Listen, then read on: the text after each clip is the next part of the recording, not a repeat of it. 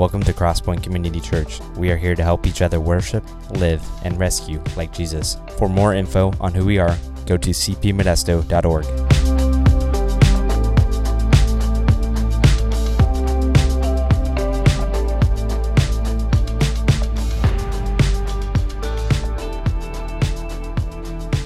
So this morning,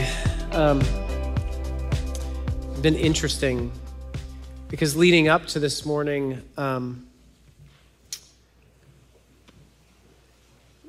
I feel like God's been just kind of doing all kinds of things in me.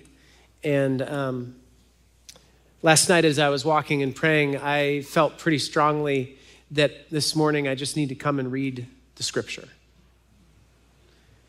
because that's enough.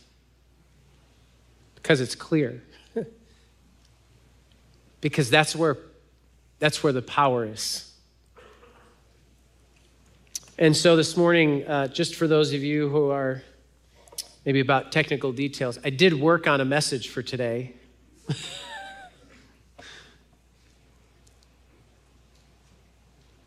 But I want to read what God says to us as a people this morning. And whatever the Holy Spirit brings to my mind from my studies, then I'll go with that as I'm reading scripture. Which can be a little bit sketchy because last service I got into an illustration that I think I totally botched. We'll see if that happens this hour. We'll see if that gets better. But if you have your Bibles, we're in 1 Peter chapter 1.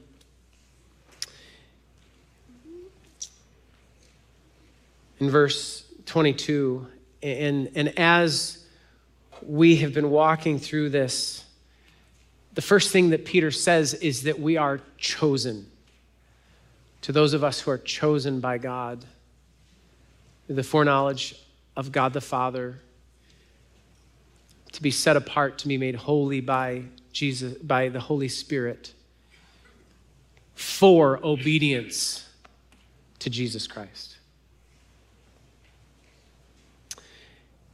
And this morning, I think that what we are stepping into is a very absolute definition of who you are, of our identity.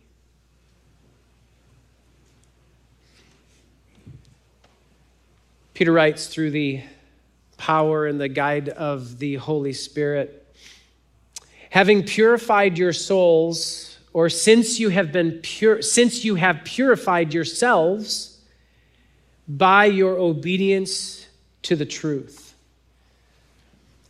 And Peter's not saying that there is some kind of works mentality salvation, because what he's talking about is what we are called to do, because first comes God's grace and the work that God does in us and the indwelling of the Holy Spirit. So since that has happened, you and I are in a process of purifying ourselves through the power and dwelling of the Holy Spirit, through the grace of God, the work of Jesus on the cross. We are purifying ourselves by our obedience to the truth. We have a responsibility to be obedient to the truth, which is purifying us through the power of the Holy Spirit and the gospel and the grace of God. And you know what that purifying obedience is?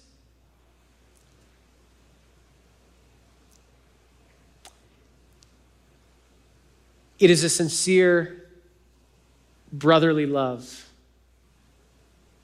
so that you show through your obedience sincere brotherly love for each other from a pure heart. Love one another constantly. Love one another earnestly from a pure heart. You see, what our holiness played out in our love for one another. No matter what we think of each other, no matter what we are holding on to about someone else, our holiness, our purification that God calls us into by his grace, through his blood, in the power of the Spirit, is to obey through loving one another. From a pure heart not being the emotional hub that we think of it, but being the volitional, willful control center of our lives, that we love each other willingly and volitionally because that's who we are. And we'll kind of come back to this. How do we do this? Because it's really hard to love people. Since you have been born again, or because you have been born again. That we purify ourselves through obedience by loving one another because we have been born again, not of perishable seed, but of imperishable. Not of something that is temporary or will go away, but of something that is imperishable, that will last. That we've been born again by a different seed. Seeds can only produce what is inside of them. There's never been an instant where an apple seed has produced a banana tree. It doesn't work that way. And we are born again by a seed that has an identity that we then have, whether we like it or not. And so we are born again of an imperishable seed through the living and enduring word of God, through the living and abiding word of God. That is this imperishable seed, the living and abiding and enduring word of God that we have been born again to, which gives us our identity. For all flesh is like grass, and all its glory like the flower of grass. The seed of grass brings forth grass and flowers. The grass withers and the flower falls. It's perishable. We planted new grass this spring and put in all new bushes and plants. And I've been battling all summer trying to keep the plants alive. I get these okay, but then these are starting to die, and I didn't notice they were. They are perishable because they are from perishable seeds. But he says we are from an imperishable seeds, and he talks about grass and the flowers, and he says the grass withers and flowers fall, but the word of the Lord endures forever. That is the imperishable seed that we are, that defines our identity. And this word is the gospel that was proclaimed to you.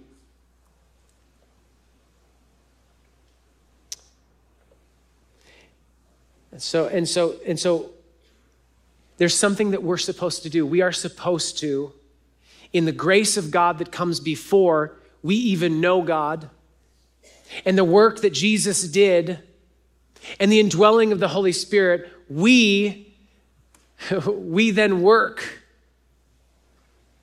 and obey, and we love one another in a sincere and pure way. But there's not only things that we need to work toward, but there's things that we need to work out. Chapter 2, therefore, rid yourselves of all. Rid yourselves of all. This is just, understand that this is in the same context, relational context, as loving others, what we are getting rid of. And he says, rid yourself of all. So you can't have this against some people and not against others. It's not saying rid this from the relationships or people that you do like, but you can hold on to it for the relationships or the people that you don't like. Rid yourselves of all malice, which is literally badness. Rid yourself of all malice or badness, all deceit, manipulation, lies, falsehood. Rid yourself of all hypocrisy, play acting in front of people, saying something to someone that you don't really mean. Like, hypocrisy doesn't belong in the kingdom of Jesus because we are called to truth. Rid yourselves of all envy. Not just envying what other people have, but of other people's station in life. Rid yourselves of all slander, which would go all the way to the place of describing or characterizing someone in a way that Jesus does not characterize or describe them. That's slander. You know why? Because it's talking about someone in a way that God does not talk about them. That's how far slander reaches. This is like a newborn infant, like a baby. You desire the pure milk of the word, so that by it you may grow up into your salvation. You see, when we receive Jesus, we have salvation, forgiveness, but we have to grow up into our salvation. It is not done at that moment. Yes, we have Jesus and the forgiveness of our sins and we are made new, but we need to grow up like an infant grows up with nourishment. We need to grow up into our salvation and mature and become a child and become an adolescent and become an adult in the power of Jesus Christ. And then the guidance of the word. And how is growing into our salvation? Well, it's purifying ourselves through obedience in loving one another and getting rid of all malice, deceit, hypocrisy, envy, and slander. Contingent on if you have tasted that the Lord is good. If God has been good to you at all, then this applies to you. If God hasn't been good to you, if God hasn't forgiven your sins, if God hasn't accepted you as you are, if God hasn't sacrificed his son to die for you, then don't worry about this. This isn't for you because you haven't tasted and received the goodness of God. But if you have, if you once were a slave to your sin and separated from Jesus, and now you're not, then you've tasted God's goodness.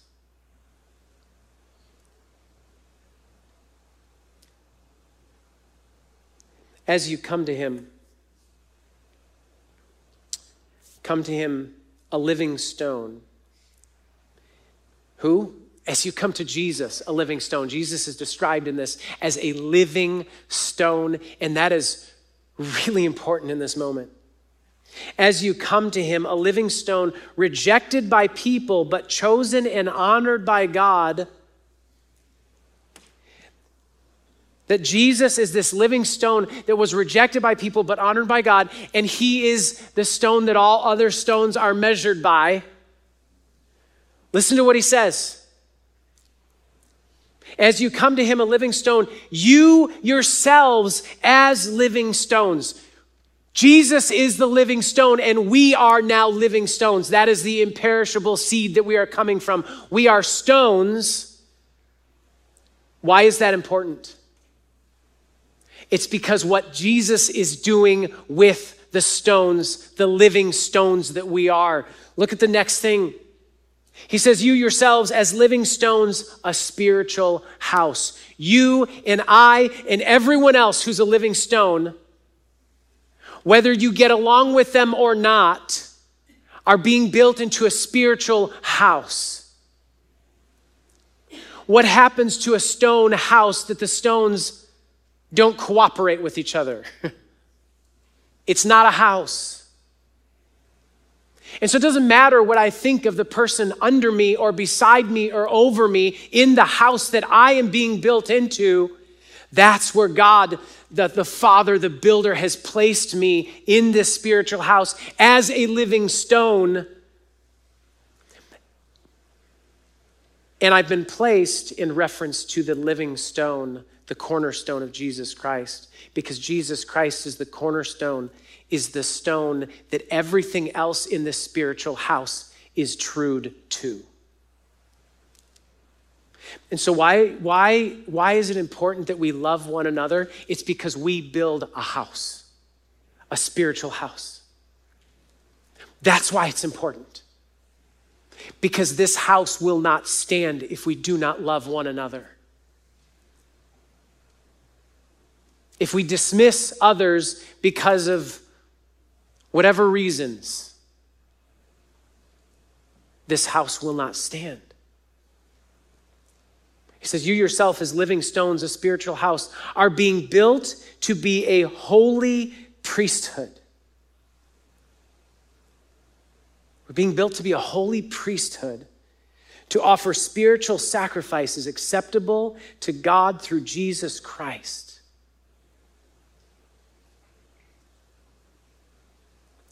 So here we are being built into a house of priests. So not only are we this house that fits together that God is making, but we are a priesthood. We are men and women who are priests of God. You know what priests do? They intercede on the behalf of the people. Our identity demands that we intercede on behalf of all the people of humanity.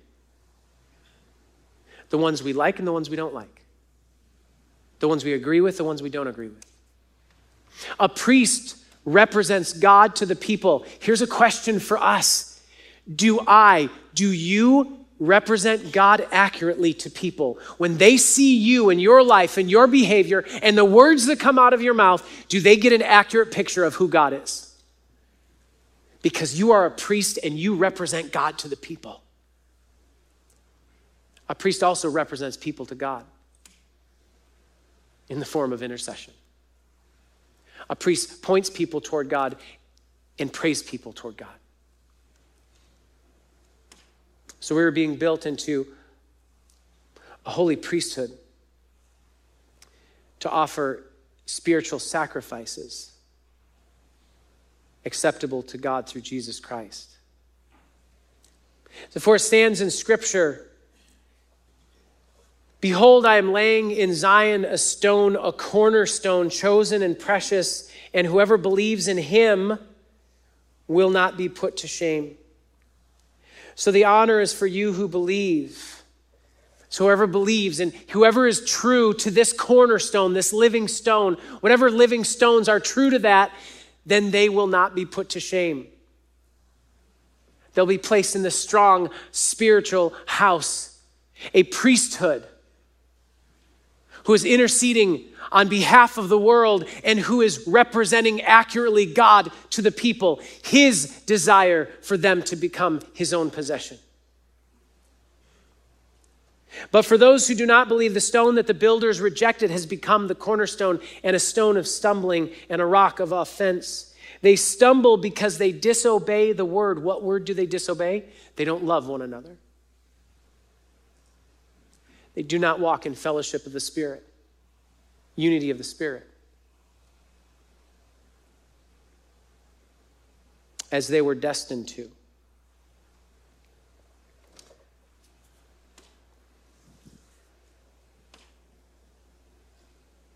This next part is so important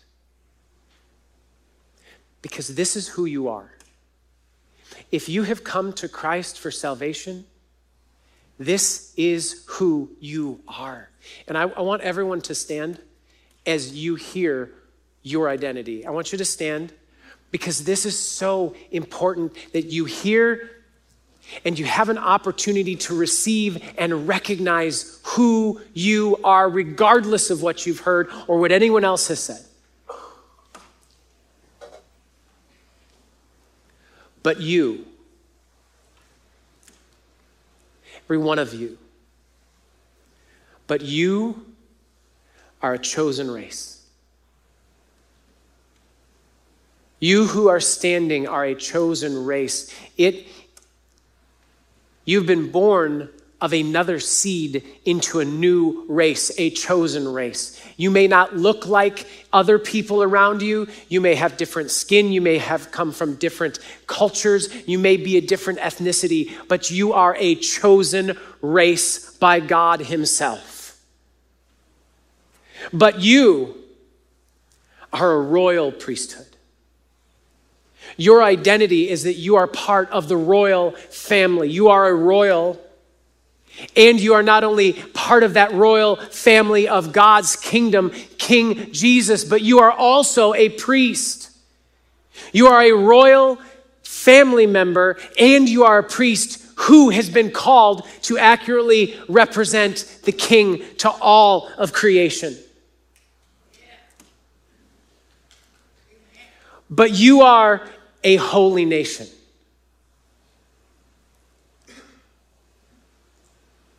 You are a holy nation. You are not boundaried by geographical boundaries. You are not part of this nation. And if you are a priest in the Ukraine, then you are not part of the nation of Ukraine.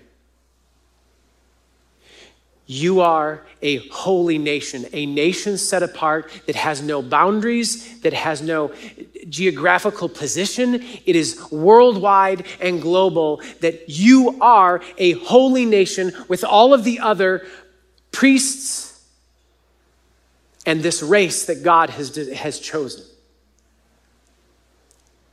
We are a holy nation. We don't have geographical boundaries and we don't have a government.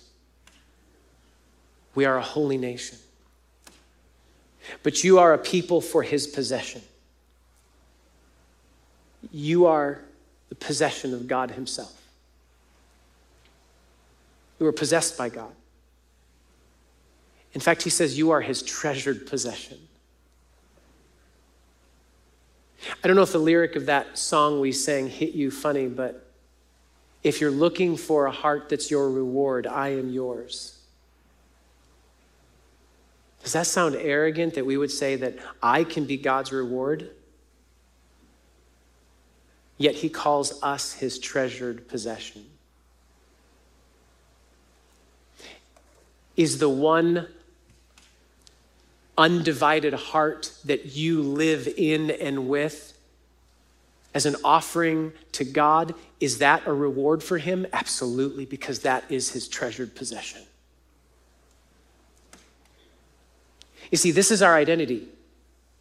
You are born of a seed that is imperishable, that makes your identity a chosen race, a royal priesthood, a holy nation, a people for God's possession.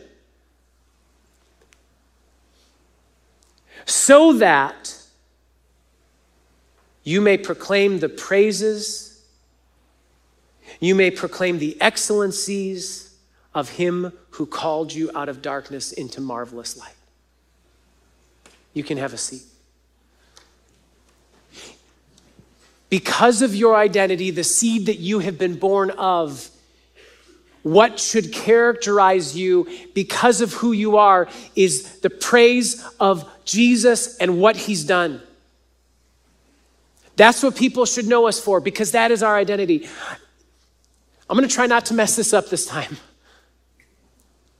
But we live in a culture and a world where a boy can say that he identifies as a girl, and we get all up in arms about it. It is more legitimate for a boy to claim that he identifies as a girl than a person who is a chosen race, a royal priesthood, a holy nation, a possession of God, to not love others. Does that make sense?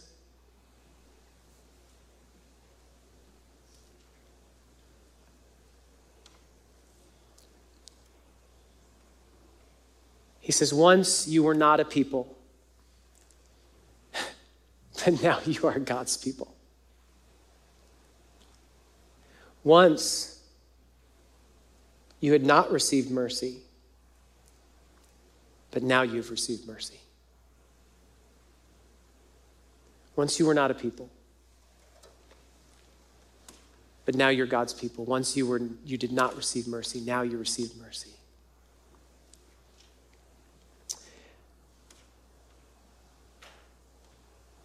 One of the reasons that I feel like this text is best just mostly read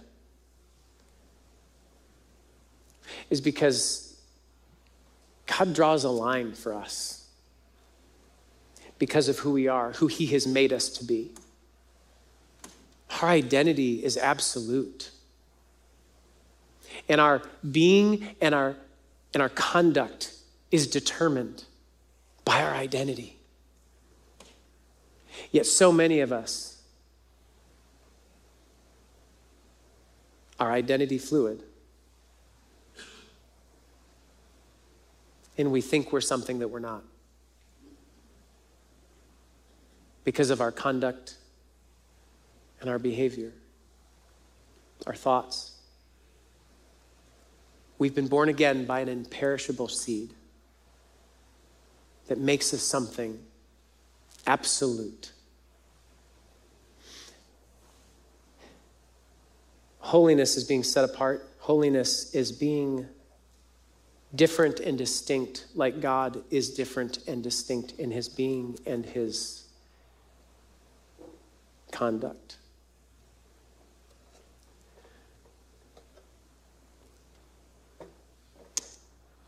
I think that there's no mistake that throughout scriptures, the second greatest command is love one another.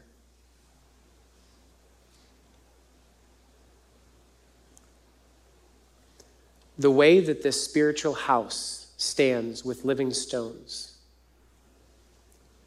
is that we love one another. One of the main priestly functions, or if you can go for priest, make it into a verb, priesting. If you are priesting, you are living in the waters of forgiveness. And there are major hurdles in this spiritual house, in this royal priesthood, because people are difficult. And I think I can come up with maybe 3 categories of how people are difficult to love, or who's hard to love, who's hard to live in the waters of forgiveness with. First is our families.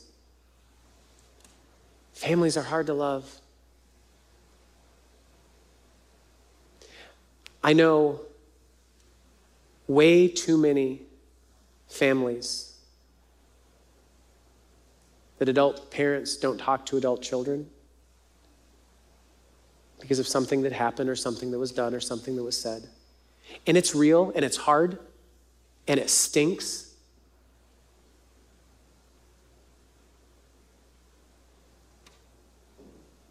But part of purifying myself is obedience to the truth, which is to love others.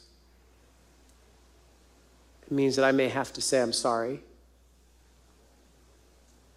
It doesn't mean that I have to step into a toxic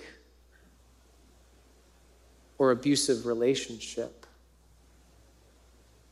But it does mean that because of my identity, I can't live in unforgiveness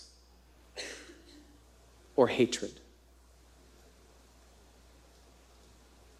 I think another area of hurdle is just the community. And I use that loosely because I include the church family in that, because church is a family, but just for maybe a distinction of terms. But people are hard to love.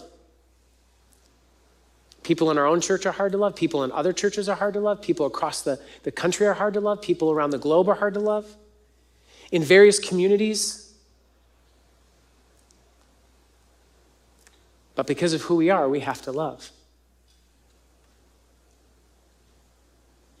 And then I would say those who are distant. People we don't even know, but we talk about in ways that Jesus would not talk about them. Whether they're politicians who have disappointed us, or they're celebrities, both sacred and secular celebrities who we don't agree with. And we speak about them in ways with words that you would never hear Jesus talking about them that way. That from that distance, we need to love because we are built with many of them in the same house. I mean, we can go to a different church, but we're still part of the same house. And so, here's my struggle. About a month and a half ago, most of you know I'm not a fan of Facebook, but got a friend request, and I just don't pay much attention to Facebook. But this stuck out. Because a person from my past, who I would describe and characterize from my experience and everyone else that he had any kind of relationship with, is a liar, a manipulator, and lives a fake life, has left a wake of damage and destruction in his past, and has recently paid for some of the things that he's done. And then out of nowhere, I get a friend request from this person.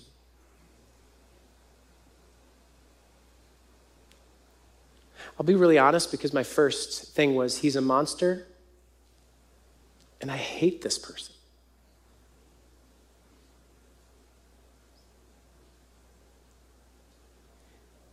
But in that,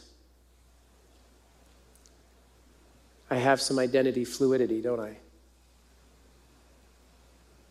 Because if I am a chosen race, a royal priesthood, a holy nation, a person of God's own possession, I don't get to do that. So I have to figure out what I'm going to do with this. I have to do something, because I've just admitted it to all of you.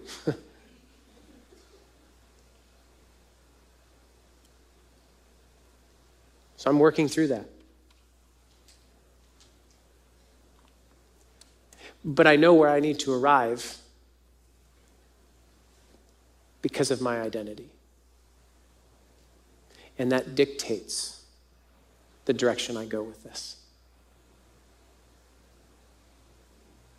Doesn't mean we need to be in each other's lives, but it does mean that I cannot hold on to the things I've held on to.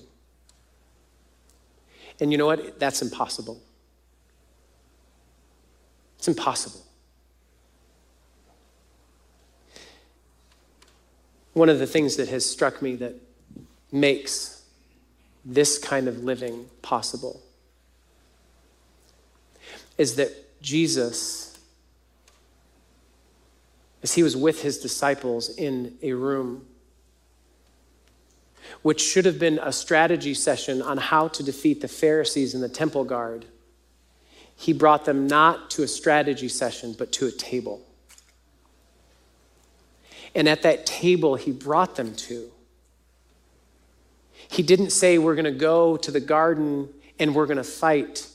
He said, our fight is here at the table. And he took bread and said, this is how we fight. By giving up our bodies, our broken bodies, for the salvation of those that hate us. And rather than him saying, this cup represents the blood of my enemies that we will spill, he said, this cup is my blood of my covenant. We as the priesthood, we do not fight the world with politics or voting or posturing or protesting.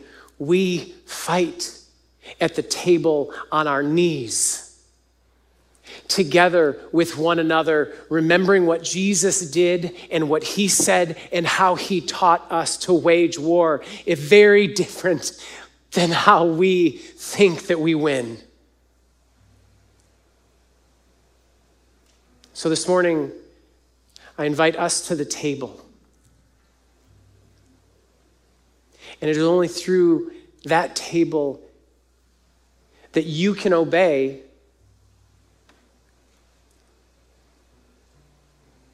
and make yourself pure. I believe that we probably all, maybe there's some exceptions, but I think probably all of us have a need to either forgive someone or go say, I'm sorry to someone. And they could be in this room. They probably aren't.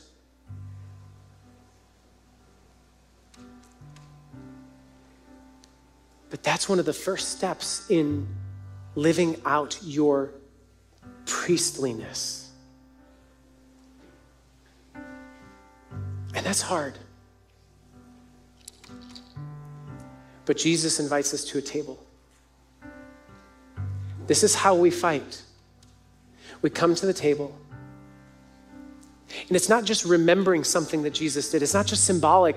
This is something real that happens in us when he invites us to his table and we take communion together.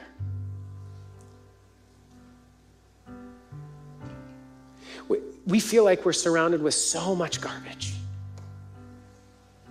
But just like Elisha saying to his servant, who was freaked out by the enemy encamped around them, but look who's surrounding them. I want to offer us an opportunity in the next moments to just let God speak to us. Because I believe God has drawn a very real line for his church. I think it starts here. Spiritual house God wants us to be will not stand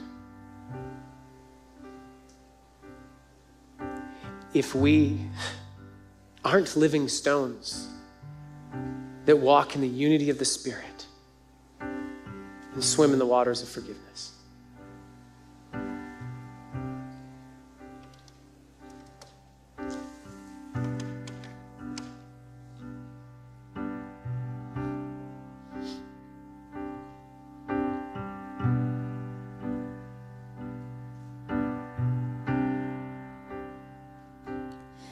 This is how I fight my battles. And this is how I fight my battles. And this is how I fight my battles. Surrender. And this is how I fight my battles at your table. And this is how I fight my battles. Ooh. And this is how I fight my battles.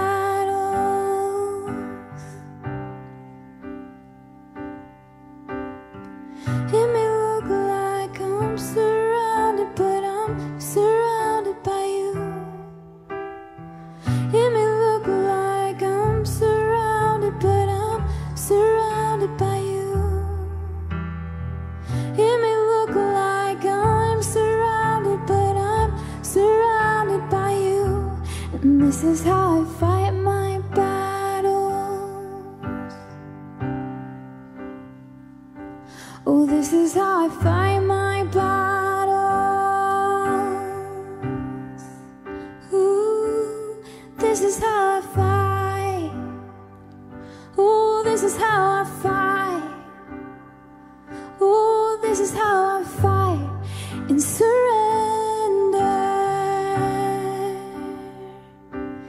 This is how I fight. I lay myself down for you. This is how I fight. I lay it all down for you.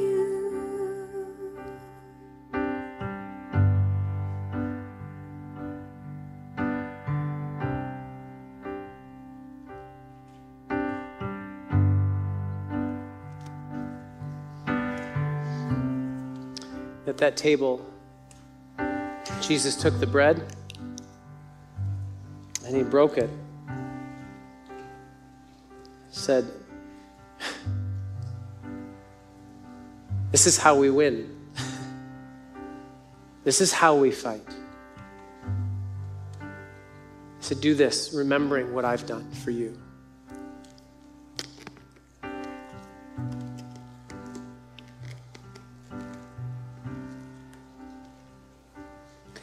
Then Jesus took the cup. And breaking from every leader in history, he didn't say we will spill the blood of our enemies, but he said, I will spill my blood on my enemy's behalf. This is how we fight. And this is how we win. Because we don't win by correcting others. We win by drawing others into God's kingdom. So I said, take and drink.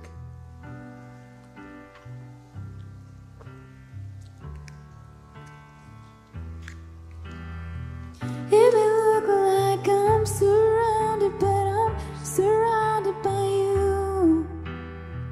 It may look like I'm surrounded, but I'm surrounded by you.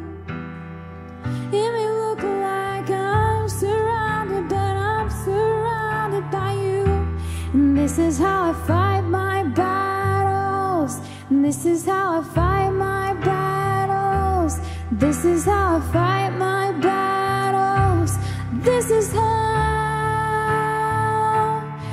is how I fight my battles. This is how I fight my battles. This is how I fight my battles. Oh, this is how I fight my battles. This is how I fight my battles. This is how I fight my battles. Oh, this is how. This is how I fight my battles. This is how I fight my battles. This is how I fight my battles. This is how.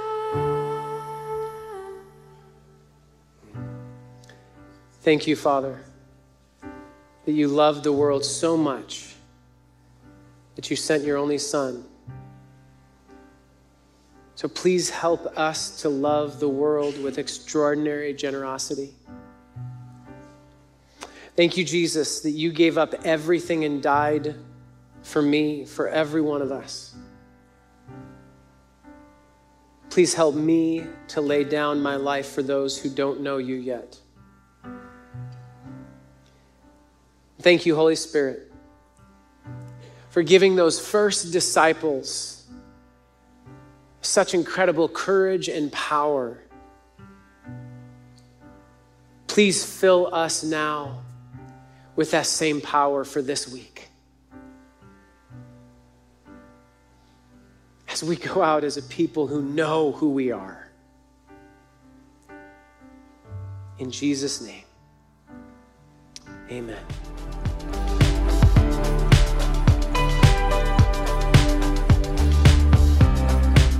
Thanks so much for listening. We hope you feel inspired and moved by what God is doing here at Crosspoint.